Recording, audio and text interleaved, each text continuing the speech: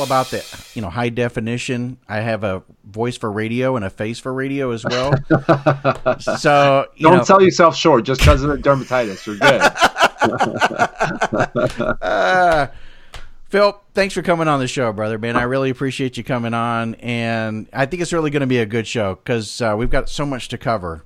Absolutely. I think there's a lot. There's a lot of momentum right now. I think with what we're doing, and I think it's kind of the perfect time to start injecting this even more into the community. So to me, it's an absolute honor to be on Mentors for Mill. Mentors for Mill is something that I've been following for long enough to know that. When the opportunity came up, that it wasn't even a question. Wow, that's just blows my mind. So, I've probably mentioned this on other episodes, but we started this thing out, and there were, 3 or 4 of us that were regulars. And when we started this whole thing, it was a guy named Rudy who helped me really kind of kick this thing off. And Rudy's gone on to other things. Occasionally he might come back, but he and I, when we'd get like 30 downloads, 100 downloads, we were like, dude, 100 downloads, and it's like, and the thing is that today we probably don't focus on the number of downloads. It's just, we get that one message that comes across, whether it's an email or a text message or a direct message on Instagram or Facebook or whatever social media platform. Yeah. And it just like sets it, it's like, all right, that's it. That's something that took me a while to really understand. When we started, I'd post a picture and we'd get maybe 20 likes, 25 likes, and I'm like, well, is this worth it? Is the energy we're putting into worth it? Is this movement going to gain momentum? But then we'd get that message and it would say, hey, I needed this today. Yeah. Like, you saved me today. Now we get messages like, look, I put a gun in my mouth last night, and because of something I read, that you wrote, even if I got 100 likes as opposed to 1,000 likes, that doesn't even matter to me anymore. You get, just like you said, you get that one message. You get that one message that says you changed my life, and it's all worth it. Nothing else matters at that point. So we have amazing people who support us on Patreon, and patreon.com. I don't know if you've ever heard of that, Phil, but in Patreon we have a Mentors for Mill site, and one of the individuals who is one of our biggest supporters contacted me at one time asked for my phone number. I don't normally give that out. He contacted me, and we talked for, I don't know, probably 30 minutes or an hour. And what he said was there was a particular episode where he was at that stage and he listened to an episode of ours that changed his life. Yeah. I mean, you're talking about for you as far as like, a photo, a message, which you have amazing messages, by the way. Thank you. Yeah, no, I really, it's deep, it's thought provoking. But, when you hear that as well about a podcast and something that somebody said as a guest or one of us said, it just blows your mind, and it makes you feel like, all right, all the hard work and extra time that you do, because, like you, we don't get paid for this, and we're doing this a lot on our own dime and the whole bit, and it's really trying to help the community. Yeah. And when you get stuff like that, it's really amazing. Yeah, the wildest thing is that you don't think about, or I don't think about at least, I'll spend hours and days, writing something and curating something. But then all it takes is to be in a yoga class, for example, and I'll say one thing, and that one thing gets through to the right person. They come to me afterwards and they say, you turned it around for me.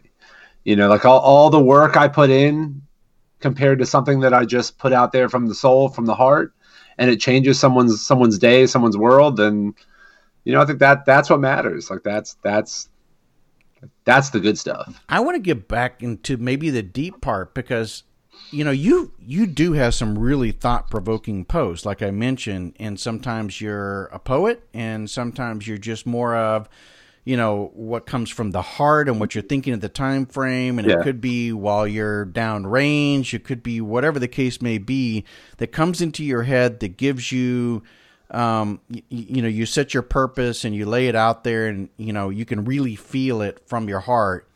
Is this something that you started, were you in like theatrics or whatever in high school or something of that nature that led to this point? What got your artistic juices flowing? So it's actually a funny kind of long, so I'm going to give you the abridged version of the story. Yeah. So when a few years ago, I wanted to be I went to college. I said, I'm going to be a business major because that makes sense, right? Like, Yeah. it just seemed like the right thing to do. Went to college, always wanted to join the military, but in my family, my parents always pushed me to school. I went to school. I spent 3 weeks in business school, and I said, this isn't for me. So I said, what do I want to do? I want to write the next great novel. I want to be the next Hemingway. So I spent a couple more weeks in creative writing. Dropped out of that school, went to a different school. I spent a couple weeks in creative writing, and I said, well, this isn't me. I'm a failure at this. So now I'm 2 failures down. So then It's still in school. Yeah, that's a good thing, right? Yeah, so I'm still above water. Like, don't get me wrong. I mean, in the meantime, I'm still bouncing at 3 different clubs at night in the heart of Boston, knocking heads when I can. But in the meantime, I'm trying to become this poet. I found photography after that, and I said, wow, photography is great. This is what I want to do. Market crash in 2009. I said, all right, now I'm a failure at photography. So I got to figure out the next step. Worked for the Army for a while, had some experiences in the Army, led my way to where I am in SOF, broke my back, lost a couple good buddies. Like, all of these really painful, like, terrible things happened in my life. But it's like, I don't know if you've ever heard of Joseph Campbell and talk about the hero's journey. No. And the hero's journey is this rise where you come from all this destitute, where you get to this point where you feel like you've somewhat made it as a person. It doesn't mean that you're necessarily a millionaire. It doesn't mean that you're necessarily, a prize fighter, for example. You're someone you're self-actualized. And when you get to that point, you can help others. So for me, when I got to that point, I realized my hero's journey was that, all of these things that I thought were failures had actually made me into the person that I needed to be to help others. And to me, my duty in life, has been to take the things that I've learned, things that I've gone through, and to be able to give that to others is the greatest gift. And I can only do that, with who I am. Just same way I teach yoga. The way I teach yoga is a very stripped down, very bare. There's nothing crazy and sexy about it, but it's soulful, and there's music blasting, and you're going to sweat, and you're going to think, and you're going to breathe. And at the end of it, you're going to feel like a new person. And that's kind of the way I approach, social media and my writing. Some days I'll be a poet. Some days I'll be a brawler. Some days I'll be a soldier on social media. But I want to be relatable to everyone, not just the guys in special operations, to the fueler, to the 88 Mike, to anyone across the board, to the medic, to the farmer, anyone across the board should be able to relate to the feelings and the emotions that I'm trying to put out. And I don't see myself as a poet. I don't see myself as a writer. I see myself as a soul just trying to connect with other souls in the world the best way I can. You mentioned a very artistic background there, but I got to mention to you that, as you were saying this, it was very artistic as well. And when you said brawler, I thought you were going to say a baller. So,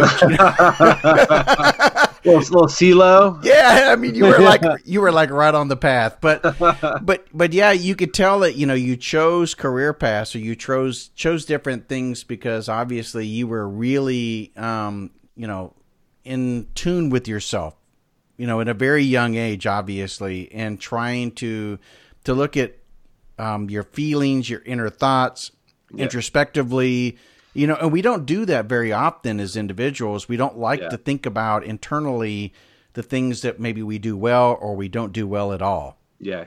It's hard. It's challenging. It is. Yeah. I remember a specific conversation that I had when I was in high school. There was a teacher that I had that he was a plethora of different jobs. You ask me now, I don't remember. It was way too many years ago than I'd like to admit. But I remember after he told me what he'd done with his life, that I sat back and I said, damn, like, that's the life I want. Like, I want people to look at my life and I want them to say, damn, that dude lived. So the way that I've always tried to live my life was to follow my passions. When I was, I think I was 21 years old, I decided I want to be a war photographer. And I bought a ticket and I found an agency in Jerusalem that would hire me. And in 2006, I went to work for a photo agency in Jerusalem. Go figure, the war started with Hezbollah up north. I ended up becoming a war photographer at 21 years old with no body armor, no experience, and no clue what I was doing. But I gained a lot of experience, and I gained a hell of a lot of life experience. I came back from that, and I just continued the path, just following those things that I thought might make me fulfilled. Yeah. And all of that path, I even remember a boss when I was an armor officer several years back, and I remember sitting down for my final meeting with my boss before I switched careers, before I switched jobs in the Army. And he was an old school OIF-1 Silver Star recipient. If you read the book Thunder Run, he's the very first name on the Silver Star recipients, like popping dudes from the tank with his 9, like absolute unbelievable man, like best leader I've ever had. And he sat me down and he said, "Phil, you need to figure out what you're going to do with your life. You need to find a path." And I just didn't agree with it. I just didn't agree with it. I wanted to keep, as much as I respected that, I wanted to keep searching. I wanted to keep searching for that thing. And it wasn't until I found American Yogi, until I found this path, that I felt like I truly found my legit purpose for life, if that makes sense. It does, but yet it doesn't, because I want to get to what led you to that point. So you switched career paths, but there was a journey, obviously, that had taken place here that led you to the point of which you were obviously grounded. You were an individual that was artistic. You wanted to look at ways to explore yourself and get in contact. I totally understand that piece of it. Yoga is by far a great way. Meditation, those types of things, absolutely, to get in touch with your inner self. But there's something that also led, when you went down a path, especially with SOF, that led you to the point of which you felt like, all right, not only do I need this, but there are others, right? 100%, yeah. And honestly, I would say that's a harder path. After I joined the Army, I was in the Cav, and I went through an incredibly hard stretch in the Cav. We had a year of training where we lost 3 different soldiers. And during that time, one of those soldiers died in a training accident where his Bradley took a flip off of a cliff at Fort Carson, Colorado, cut him in half, landed behind the talk with the Bradley on fire. And that was like my first day in my new unit there. So that was after I'd already gone through my time as a platoon leader. I was up in staff at that point. Wasn't sure what to expect. And that was my first experience with that unit. Shortly after, I lost a very close buddy who I spent his last 24 hours with before he came off life support. And that was my best friend. That was one of my NCOs. And then shortly after that, I broke my back in December 2015. How'd you do that? I was actually, it's not a sexy story. It's not, I like the story is one that I wish was a little sexier. Go ahead and liven it up then. Yeah, I'll do my best. No shit, there I was on a gunnery range. Oh, one way live fire, bullets flying one direction. You're speaking to my heart. I'm an old tanker, by the way. I do know that. I do know that. I noticed that. I was wondering when it was going to come up. Speaking Cav, we're speaking the same language. Go ahead. Oh, I've got Old Bill tattooed on my arm. I don't even. I can go there. But so I'm on the gunnery range, and I'm in the VC seat. And my gunner said, "Hey, there's a troop target out there." And I said, "Well, I don't see it, man. Like I don't know what to tell you."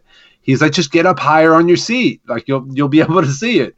So what do? I'm wearing my gunner restraint harness. I hop up on, because you know how it is. It's that curved seat on the back of the TC seat. And I stand up on the seat and I get up on my tippy toes and I see the target.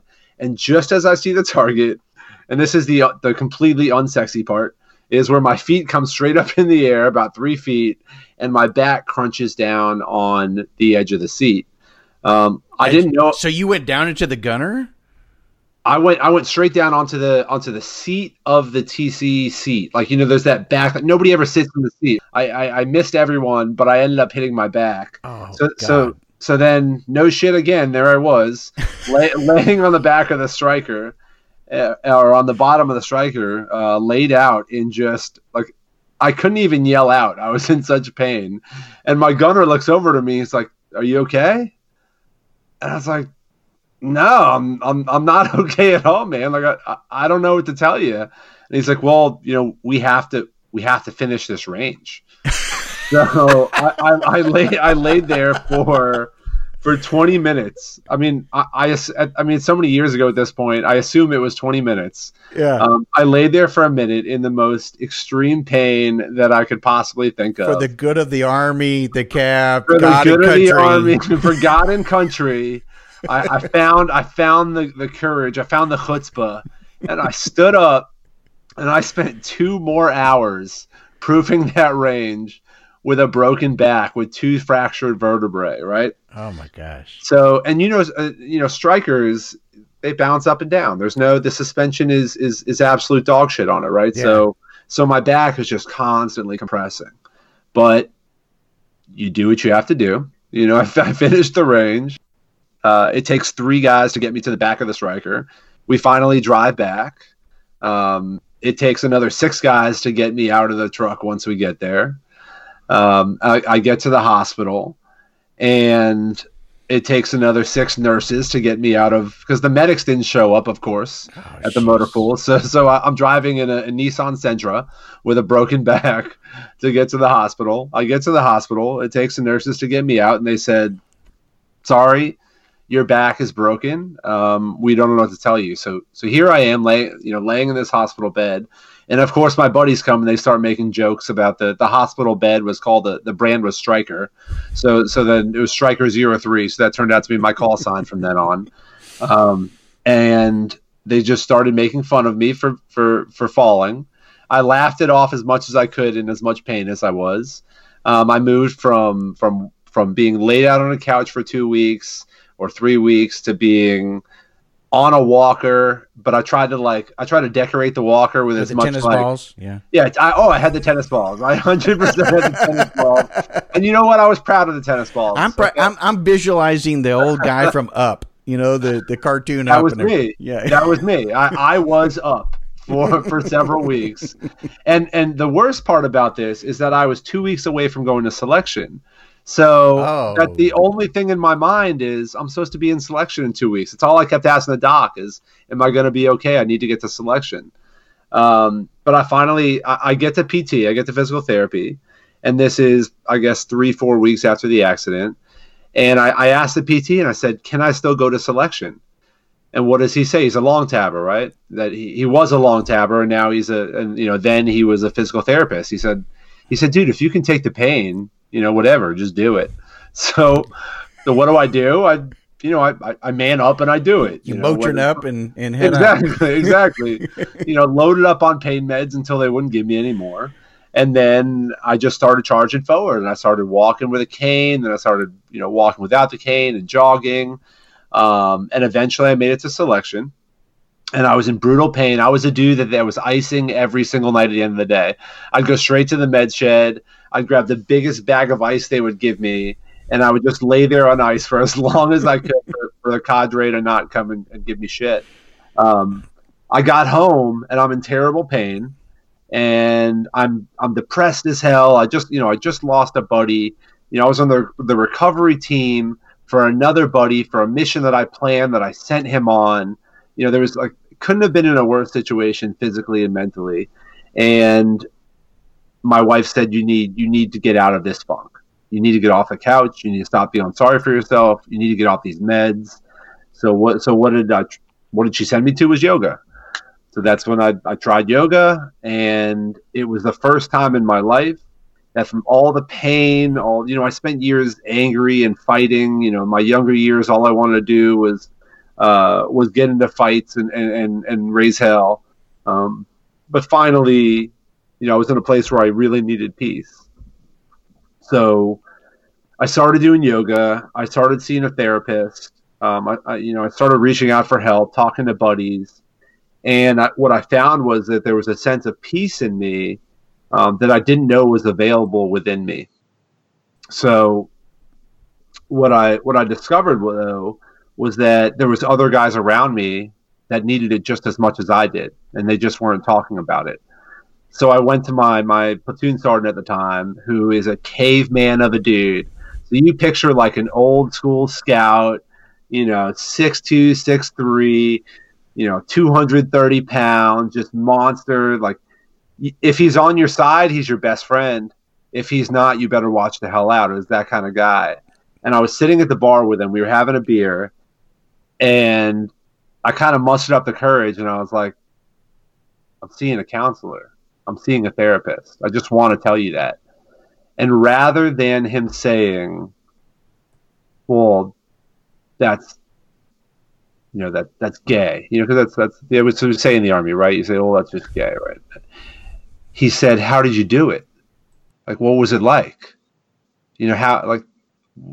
What is it like talking to someone? Who did you go talk to? And it was at that moment that I realized that I wasn't alone. And that was kind of the start of my journey of becoming someone that was a fighter, someone tough, someone that was hiding all my emotions, hiding all my pain, hiding all my depression. Yoga brought me to a place where I could find some peace. And then the therapy and the counselors brought me to someone that could help me understand all that was going on through my head.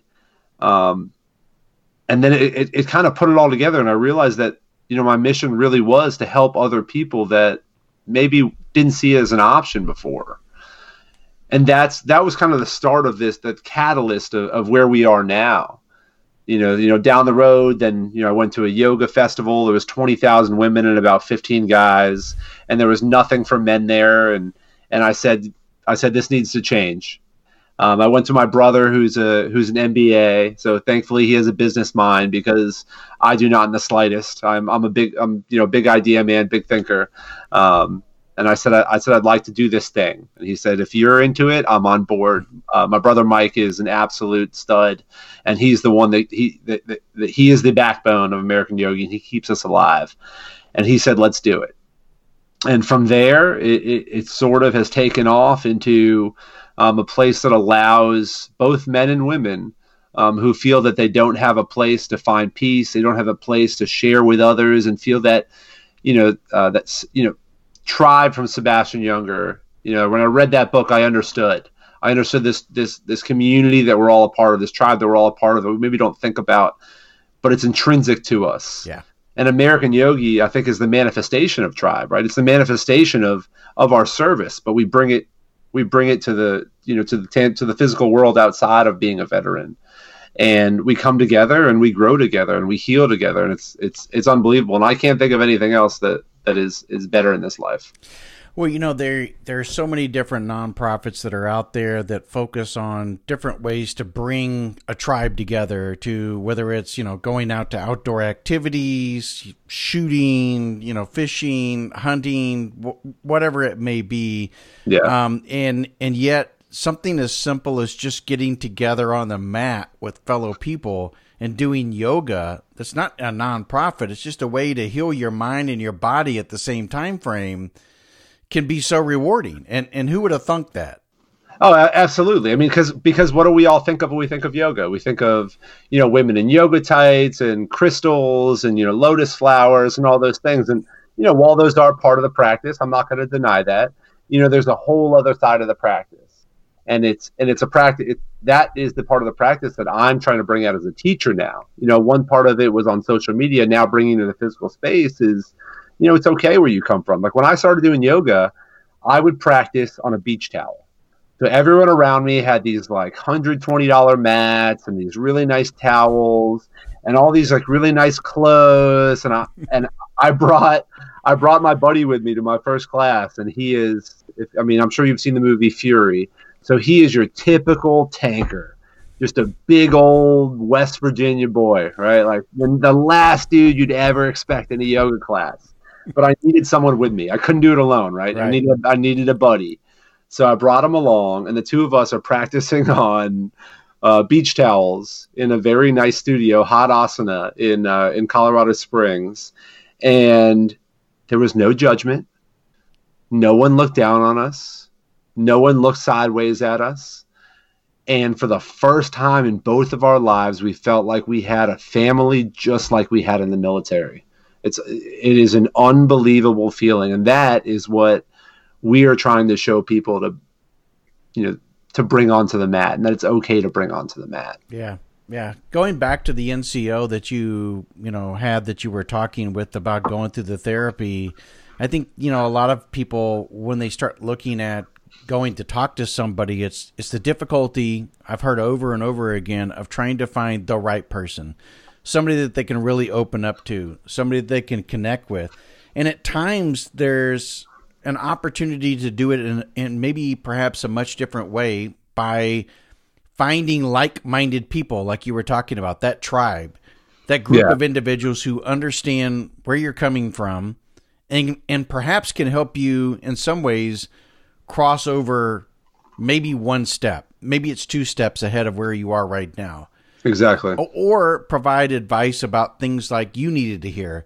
Hey, you got to get off the meds. You got to get out to working out. You've got to do something kind of spiritually where you connect internally with yourself to find who you are. Where do you want to go from here? What's your passion and purpose? Yeah, Robert, I think you're spot on, and I think that's the other thing that we try to espouse is that yoga isn't the panacea. Yoga isn't the answer to everyone. Some people may get on the mat and say it's not for me. Yeah. I one of my gunners to this day. He's a big old country boy, and he has told me very bluntly that he will never do yoga, that he will never set foot on a mat. And I told him, I'm okay with that. But I want you to read what I'm writing. Yeah. I want you to try to connect with what we're trying to create. And that he will do. Maybe it's not yoga. Maybe it's rock climbing. Maybe it's running. Maybe it's surfing. Maybe it's shooting. Maybe it's 3-gun. Whatever that thing is, what we're trying to espouse is to find that thing. Pour yourself into that thing in that one-minded way where for just a few minutes of a day, you're focusing on just that one thing. And when you do that, you find presence. And when you find presence, you find peace. Yeah. And if you listen to past guests that have been on this show, you're going to hear that running theme over and over again. I mean, if you go back even a couple episodes to somebody, a Delta guy that, did amazing things, Chris Van Sant, who came on the show. Yep. What does he do? He climbs mountains. He goes out there into nature. He does something that's still in the uncomfortable, that pushes his limits, that challenges him on a daily basis. But he does it now with somebody that he also loves and cares for and wants to help teach and bring that individual up to his level, which is his spouse. And at the same time frame, he's doing things that, quite honestly, he didn't do on a natural daily basis, even in his military time. And you're absolutely right. It's people, when you mention your gunner who is saying there's no way I'd ever do that. No, this is the time when you need to push yourself beyond the limits and into the uncomfortable, because you might find, that thing you think is hokey pokey and strange or whatever actually provides some kind of healing. I'll be the first one to tell you, I know we're kind of talking about yoga and we're talking about many other different things here, but the first time I entered a yoga mat, I was the exact same way. And one of our co-hosts, he goes by Special Operator on Matt Schollard. Matt Schollard, yeah, absolutely. Yeah. Former PJ, he was like, Robert, I think you would do do so much better, especially with my neck injury, if you were just to get on the mat. And so he started putting out videos, and I started getting on the mat, and what a major change I started seeing within, I don't know, maybe 72 hours, as early as that. Oh, yeah. I started feeling so much better because I'm pushing and stretching muscles that not only have I not used in a while, which was, of course, painful, and caused me to work myself and bring up a sweat and everything, only because it's stuff that I never did before. And I'm working, muscle groups that I had never had. But I think there was a deep spiritual aspect of it that I wasn't expecting.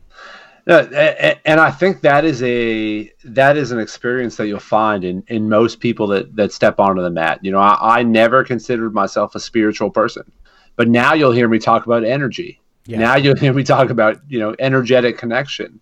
And the thing that, to kind of go back to what you were talking about, is that, there's not one type of yoga. Every studio you go to is going to be different. Every type of yoga could be different. The lineages are different. The one teacher could play a certain type of music that you like or you don't like. Maybe that's not your teacher. One type of teacher may really instruct some difficult poses, and maybe that's not your teacher. But you practice, you try different things, and eventually you'll find that person. If you want to do the work, or if you're willing to do the work, I should say, then you can find that outlet. And the way that I describe yoga to people. So in my classes, I have people that have never done yoga before. So the cool thing about creating the online presence and then translating it to the studio is I have people that know me as American Yogi, but then show up at the studio and they're like, "Hey, I want to try yoga because I know you, and it seems like you're espousing you're a celebrity." Yeah. By no means. I am a very tiny micro celebrity. But what I explain to them is that you may not get on the mat and feel the first time like, "Oh my, I've hit nirvana. I'm Buddha." I have hit nirvana. Everything's great. Everything's right in the world. My problems are gone. That's the farce. You're not going to feel it. If that's what you're approaching it with. Maybe you will. I'm not going to say it won't happen, but the chances are low. So I used to be a contractor before I joined the Army up at Fort Lewis, Washington, and I was a Florida boy. So this was the very first time I'd ever been out to Washington. Wait, we didn't cover that. Where are you from in Florida? I'm from Tampa. Oh, okay. I'm from Pensacola. So anyway, keep going. Oh, yeah, you're up the coast. You might as well be Alabama from that. We are lower Alabama. Yeah, exactly. Anyway, go ahead. So when I got to Washington, and I was actually the sole contract photojournalist for the Army at the time, which sounds really sexy. Was not at all. I was covering FRG events, so it was not the exciting time that you might think. I mean, I hung out of a few planes and I covered a few jumps and whatnot, but other than that, was not sexy. But I would go out in the field and I'd be wearing, just a regular, button down, a pair of jeans, maybe a coat, and it'd be misty outside because there was no rain in the forecast. And then after 5 minutes, 10 minutes, 20 minutes, an hour, I'd be soaking wet. And I would realize, shit, like I didn't realize throughout all this time that I was actually getting wet. And yoga to me this is how I describe it to people. It's the same way. You go the first time to yoga, you may not realize that you're absorbing. You may not realize that you're growing, that you're getting more flexible, that you're becoming more present, that you're actually dealing with the things, especially in the military, when we're always either dealing with what just happened or we're thinking about the future of what happened, that allows you to deal in the present moment. But over time, over one class, two class, three classes, you come for a month maybe.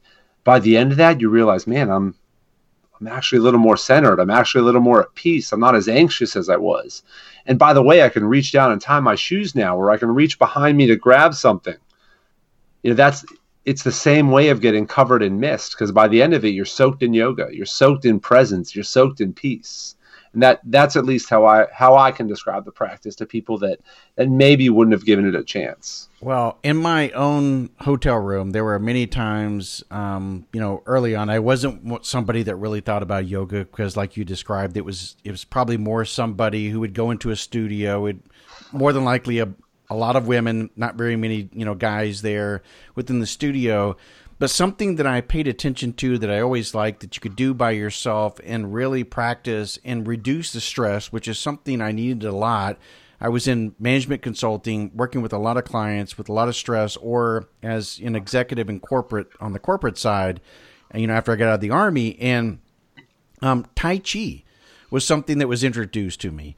And so I found that the movements and the slow process of Tai Chi allowed me to focus on my breathing, my movements, and I was also exercising at the exact same time frame.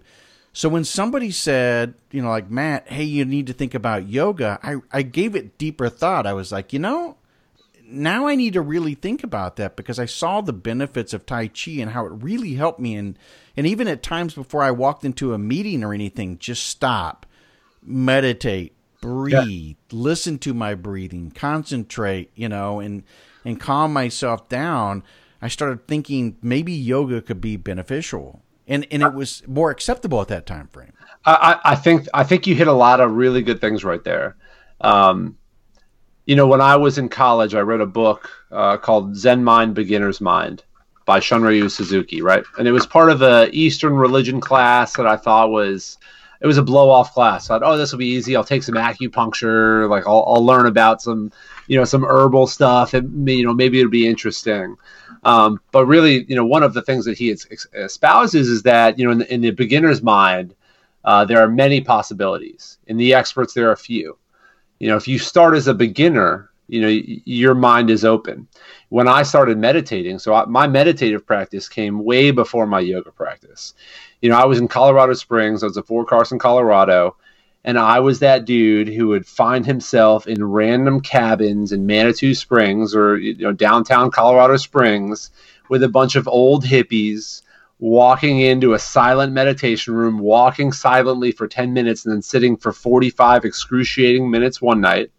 And then the next night I'd be in a college campus listening to a professor talk about centering and talk about meditation. And that was my intro to it. But it opened a door for me of something that I didn't know existed within my mind. So I started exploring meditation. And by the time I went to selection, this was even before yoga. And I went to selection, and everyone at selection is nervous. Everyone at selection is anxious. No one wants to fail. No one wants to do the wrong thing. But everyone around me looked at me like, how are you so calm? And I said, because I can only do what I can do. I'm going to sit or stand. I'm going to take a breath. I'm going to close my eyes for a moment. And then I'm going to attack whatever it is they're asking me to attack. And either I'm going to do okay on it, I'm going to do poorly on it. But either way, I am giving every bit of my mind to it. And I could have only done that with a meditative practice. And yoga to me is the extension of that meditative practice. It's the movement of that meditative practice. So it's all interrelated. And as long as your mind is open to it, you can become a whole different person. You can approach things in a way you never thought was possible. We talked very early on about post-traumatic stress and, finding yoga and tribes and ways to meditate and those types of things to help with those instances, where you feel like, things are not you're not in control. You're no longer in control. And yet, Matt, when he used to come on the show a lot more frequently as a co-host, would talk about the benefits of going through meditation and yoga and those types of things as way to not only cope with post-traumatic stress, which he found great relief from, especially, now, under the water and being on the water as part of his therapy process. Mm-hmm. But I've heard it time and time again that if you learn this practice in the very beginning of your military career, especially within the SOF community, you're going to do so much better because of the challenge that you just described. And especially, in stressful situations where we are always taught, before you hit the target, about the breathing, about calming down, about, calming your breath before you squeeze the trigger. The whole thing that we're, every bit of it. But everybody looks at it, though, and if you tell them, Phil, we're talking about meditation and yoga, the first thing they'll be thinking of is, you're full of it, man. I ain't doing that stuff. You're not getting me on you're not getting me on the mat. Yeah. So, I think, so you brought up three things for me that all three things I want to address. Okay. What's amazing is you're sparking these things that I have been thinking about for years. So it's amazing to be able to actually to have a platform for these. I went to Griffin Group a few years ago. So we were doing a pistol course. It was a concealed course. We did all kinds of work with absolute professionals, ex-SWAT, ex-police, and we got onto the range, and they start talking us through their methods. And what did it turn out to be? It was yoga. It was meditation. It was visualization. Well, looky there. And it snuck in, right? Yeah. And so we don't realize that a lot of times, like some of the most, the experts in this community, some of the most proficient operators in our community are ones that are practicing these things, without truly knowing that they're practicing mindfulness and meditation. The other thing that you brought up was PTSD. And I think a lot of us deal with post-traumatic stress, whether we're in the military, whether we're an EMT, whether we're, a doctor, a medic, whether we are a regular person that's been through a really hard time. Yeah. Military sexual trauma is another one. That's a huge one. Yeah. That's an absolutely huge one. And honestly, talking about military sexual trauma, like that's a whole nother wormhole, because that's something that the longer I've been in my career, the more that I've learned that we need to address it. The more women that I've spoken to that have been through it. But the PTSD aspect is, while yoga, while meditation is a way, it's not the end all. It's, we need to deal with it. We need to talk to therapists. We need to talk to those that can help us unpack and process that. I will say, I will be the first one to stand up and say, I don't have all the answers. Yeah. I still deal with a myriad of issues, from post-traumatic stress, from depression, from anxiety. But what yoga gives me is a way to start dealing with that. But I also see therapists. I also see psychiatrists. I also talk to friends that can relate. I have a buddy in 7th group that went through a couple really tough deployments in Afghanistan. And I've known him since he was a cadet, the youngest and the wettest behind the ears, to someone that needs some help. And, we realized that we need to talk to each other. And there are many methods to deal with PTSD, and there's not a magic bullet. But yoga is definitely a way. And then on the last point that you brought up was from the SOF community. The SOF community, what I will say, and what I love about the SOF community, is of everyone in the Army, I've been on the conventional side. I've even on our last deployment to Syria, we had conventional folks with us, and I taught yoga that entire deployment. I wasn't able to get a conventional soldier out to yoga with me. Oh, you didn't? I was going to say. I was not able to get a conventional soldier. But the great thing about SOF is I had team guys out with us.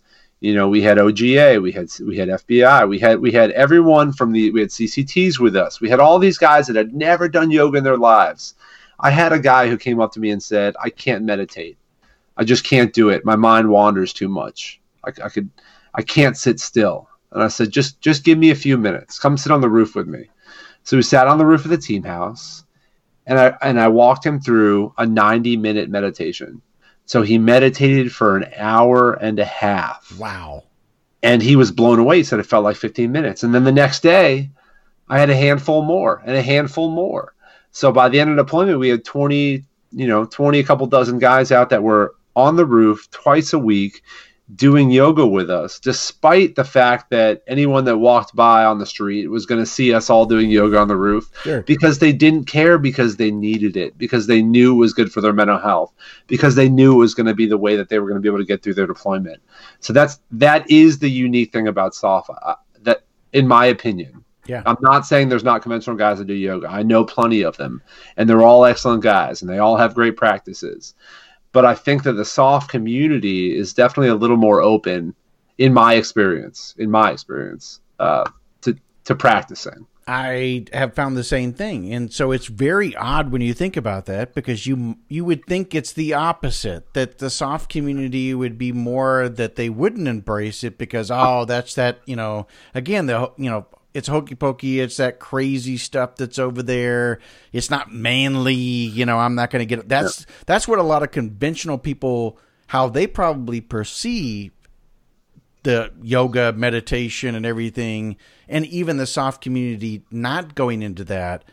But we get people who contact us all the time to talk about, hey, why don't you talk more about conventional forces, or the whole thing. Well, we try to spread the love. The message that is out there from the SOF community is exactly the same thing from the conventional Army, if you pay attention. Yeah. And so in this exact same, discussion right here, it's really about, centering, finding yourself, getting in touch with your feelings, and with your body and the things that ail you. Because to your point, here you were in, the Cav, and you broke your back and everything. So you don't have to be jumping in, hitting the X or, whatever in order to hurt yourself. It can happen all over, but you're going to find that these types of tools and techniques can really go a long ways in so many different ways. And I think part of it is, and this is just my limited experience. I'm one person who's had one experience in the military. But when I was in the Cav, I spent the majority of my time trying to be someone that I was not. I was trying to be constantly tough, constantly confident, even if I was scared shitless. I wanted to make sure that all my guys knew that they could look to me and they were confident and they knew that I had their backs. And I always had their backs, but inside sometimes I was shitting myself. Yeah. Which is all of us sometimes. The thing about SOF is when you look at people like, or you look at organizations like Sofleet, for example. So like Doug and I have had multiple conversations about yoga and multiple conversations about yoga in SOF. And what's great about them is that they are, or at least the position that they're in, is that they're in a place where they have a massive mouthpiece to a large chunk of the SOF community to say it's okay. Mm-hmm. Whereas on the conventional force, it's a lot harder. You know, you find a different population that's espousing yoga on the conventional side as you do on the SOF side. And I'm not saying it's right or wrong at all. I'm saying that there's a disparity. Yeah. And what's great about companies like Sofleet is that they truly are on, you know, the forefront. You know, they are, you know, obviously they're a fitness organization. You know, and don't get me wrong, I love their programming. I do their programming. I'm one of their athletes. I love Sofleet. But that being said, they're also perfectly fine with saying we do yoga. We're gonna wear jorts and we're gonna do yoga, and right. that takes a hell of a man to wear a pair of jorts and do yoga. And that makes it okay. You know, I had a dog handler on deployment, Ethan. He was an amazing, amazing dude. And right after you had asked me to be on Mentors for Mill, I put it up on my story and I said, I'm absolutely stoked to be on Mentors for Mill. And he came to me and he said, don't worry about what anybody says. Don't worry about if anybody says anything about you being yoga, about you being, you know, a yogi, I should say, or being in the yoga community. You go on to Mentors for Mill and you speak your truth and the right people will listen. And coming from a guy that I respected, coming from a guy that had been there and he had done that meant a lot to me. And that's how I knew, or that's how I felt, that the conversation was changing. Yeah. And I think that's what's incredible. And I think the longer that we have these conversations and the more that, you know, people like me and you are having these conversations out loud to a wider audience, I think we're going to slowly start to see an incremental change. Yeah. Well, absolutely. One would hope. And I think that, you know, there was a post, actually, I think I shared today on Instagram stories. And, you know, this being, by the time we air this, it'll probably be like a week or so ago. So if you didn't watch it within the 24 hours of stories, unfortunately, you probably didn't see it. So that's a bad part. But at any rate, it was the Marine Corps is starting to embrace, even at times, as part of their physical regimen, you know, yoga. And many of them, I'm sure, came kicking and screaming to the mat, wondering what it was. And I can remember those days, even when I would show up at PT, and there would be this person who's, you know, that's got the boom box that's sitting there. Yeah. And all of a sudden we're going to do this workout that she's going to, you know, demonstrate, and we're going to follow. We got done and we were high-fiving one another and going, holy cow, man, that was a workout, you know? Exactly. We were in the very beginning, we're like, oh, this is fun. Yeah, whatever, you know, and laughing at each other. But at the end of it, it's like, whew, out of breath, huffing and puffing. And we're like, dang. You know what's funny is the first time. So we run a festival every year here in Southern Pines, North Carolina. And our very first festival was co-sponsored by Combat Flip Flops. So Griff came out. Yeah. So Griff came out and he said, you know what? I bet you if we called it aggressive man stretching, we would get a lot more guys doing yoga. That sounds like perfect Griff, yeah. And I said, you know what, Griff? If you hadn't said it, I would use it. But it's yours, and you need to hang on to that one. But it's true. We've stole one of his sayings, by the way. We've said it often on the podcast that your network is your net worth. He said it on this podcast. I think he was on like episode, I don't know, don't quote me on this, 20 or something like that. He's one of our first guests and stuff on the podcast. And he made that statement. We've used it over and over again, but we don't always give Griff credit. But now he's in. Now Griff got credit today. So we're good. We've coined it, copyrighted it, stole it, whatever. No, I'm just kidding. Griff's a man. And you're right. And sometimes if you put it in a different way, and if you called it something different, or if it would have been introduced to individuals without women in leotards and, you know, music and the again, that kind of, there are, like you had mentioned, areas and yoga locations that you can go to, they're going to be very different from one another. And some of them are going to be very much like you picture it from the 70s, very touchy-feely, Yes. that kind of thing. But it's like a therapist. There are more out there. You got to find the right one. And in the same thing in this case, if it's not available in some place within your area that you can physically go to, Google and YouTube are your friend. I agree. I agree 100%. And honestly, so I never had the intention of teaching. So I took my 200-hour yoga teacher training in 8 weekends during my PMT, during my pre-mission training last year, solely for the reason so I could teach on deployment, because I knew it was going to be a tough deployment, because I knew guys were going to need it. But when I came home, I said, I'm never going to teach. Like that was real yoga out there. Teaching on a roof in Syria with Blackhawks and Apaches flying overhead, music. That's like movie stuff, yeah. Yeah, that's the real yoga. I'm never going to teach again. But then, as soon as I got back and I walked into the studio, it's hot asana now here in Southern Pines. I walked into the studio and said, yeah, I've got to teach. Like there's no question, because there's a population that will come to yoga because they see someone like me teaching. Yeah. And it's not because I'm the best teacher, because I am not by any means the best teacher. I play music that I enjoy. I make mistakes, but I teach in a hot class, which I like to sweat, and a lot of guys like to sweat. But I'm covered in tattoos. I don't look like your typical yogi. So if I can be a way to bring guys to the mat that wouldn't have been to the mat otherwise, then even for that one person, even for those two guys, then I think it's an absolute success. Yeah.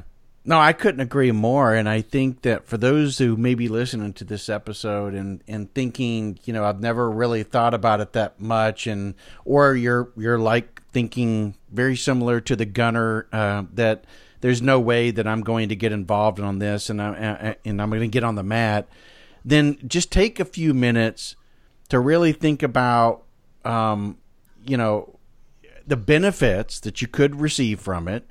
Give yourself a chance. Open the window, open the door, step into it, see what it's all about, and then make those statements, because, we say that for everything else we do in life. If you haven't gone there, if you haven't done it, it's harder for you to go ahead and you assume you can't jump out of an airplane. You assume that you can't do this or you can't do that. Well said. Absolutely. Have you ever done it? And and if we cut ourselves down all the time and we don't give ourselves the opportunity, then we're going to die never knowing. And I'm still scared shitless to jump out of planes. And as many times as I've done it. Many people are static line, especially. Yeah, exactly. and I'm scared. And the first time I went to a yoga studio, I was scared shitless. Yeah. And I've been to war. And what is the very worst that could happen? You don't like it. You maybe feel a little awkward. Yeah. We've all been through worse, right? Yeah. Yeah. Where can people learn more about what you're doing within North Carolina? But not only that, but are you teaching now online? Are you doing YouTube videos and stuff where people can learn from, various stages and meditation and yoga? So we have free classes on our site. So the online class is actually developed while I was deployed 2 deployments ago, and I had no way to practice. And I said, well, this is wrong. I need to find a way. So we found someone, her name is, or her IG tag is the Phoenix Yogi, Marina, and she is our yogi for our website. So she has multiple classes on there. Clay Merritt, who's a retired CAG Sergeant Major as well, he teaches a class on there. And those are very accessible classes, and those are all on our website, totally free. It's a way to get people into the door. It's a way to get people into the practice. Maybe if they're not ready to get into a studio, and that's okay. Not everyone is ready to take that step and get into the studio because it is intimidating the first time. So first thing they can do is get into the online classes. I also do teach in a studio here in Southern Pines. I teach at Hot Asana, HOTASANA, here in Southern Pines, and I have a Friday night class and a Sunday morning class. And I also do privates. We're teaching some of the guys from Gorilla Group have been coming out. Oh yeah, Brian. Yep. Yeah, Ryan's been coming out regularly, I've seen the photos. If you read his post, you can see, just in a few classes from me, or could be any yoga teacher. It just happens to be that he finds my classes accessible. He's finding a little piece. So I'm very happy to do classes in the studio. We're not ruling out doing classes online, like if I do live classes. We also do a yearly festival, which we're hoping to run again this August. And it is actually what we believe is the only 100% veteran-run yoga festival in the country. All of our teachers are vets. All of our vendors are vets. One of our instructors is on the online classes tab. So we have a lot of opportunities to learn from on our website. We have a lot of opportunities to learn from in person. And then really the absolute best way to get in touch with us is on Instagram at Live American Yogi or at liveamericanyogi.com. I am the one that runs the Instagram. I answer every single message. I answer every single comment. I am more than happy to have conversations with anyone who's just curious about the practice, curious about SOF, curious about mental health, curious about how to start. So please do, anyone that's listening right now, please reach out to Live American Yogi on IG or liveamericanyogi.com and drop us a message. Well, if you listened to the beginning of this episode, then you heard me talking about the messages and the things that you're putting out on social media. So I encourage everybody to follow the account, if nothing more than to experience, and to live in the moment, or to see the passion and stuff that you have, that you're putting out within your messages. And I think for some, it could just be healing enough right there. Yeah. For others, it could be, hey, listen, I love the movement that you've got. I want to participate in that. You sell apparel and you sell stuff that is yoga related. So, most definitely purchase it to be a part of the movement, no matter where you are. I highly encourage that. But most definitely, if you have an opportunity to either engage with you guys online or in person, then that is something that I think that you'll probably walk away feeling really good about it and everything. And I love the fact that you're working with Ryan, especially with Ryan coming on the show a few months ago. We had the opportunity to sit down with him and hear his story, and knowing that he's very open about his struggle with post-traumatic stress and the things that he's been through, and that he's finding ways, whether it's through horses, through yoga, or whatever, to help himself. That's what I really encourage a lot of veterans, especially, to find. Find your outlet. Absolutely.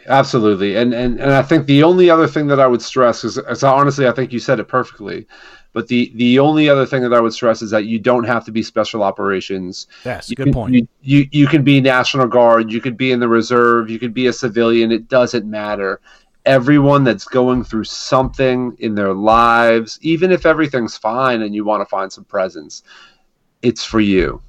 That's the only other thing. But otherwise, I could not agree more. Yeah. And I truly appreciate the kind words, Robert. Yeah, no worries. And I think maybe one of the things that you're able to do at some point is to have a festival that's more regional, that's aligned with the one that's there within North Carolina, where more people can be a part of the movement in their local area, and it's a big American yoga, type of American Yogi kind of festival that's centered in regional locations throughout the U.S. I think that'd be really cool. That's the goal, 100%. You're reading my mind, Robert. That is the goal. Good. Let's make it happen. Sounds good, brother. Well, thank you so much, Phil, again for coming on the show, man, and I really appreciate it. Thank you so much. It's been an absolute honor to speak with you. Appreciate it, Robert.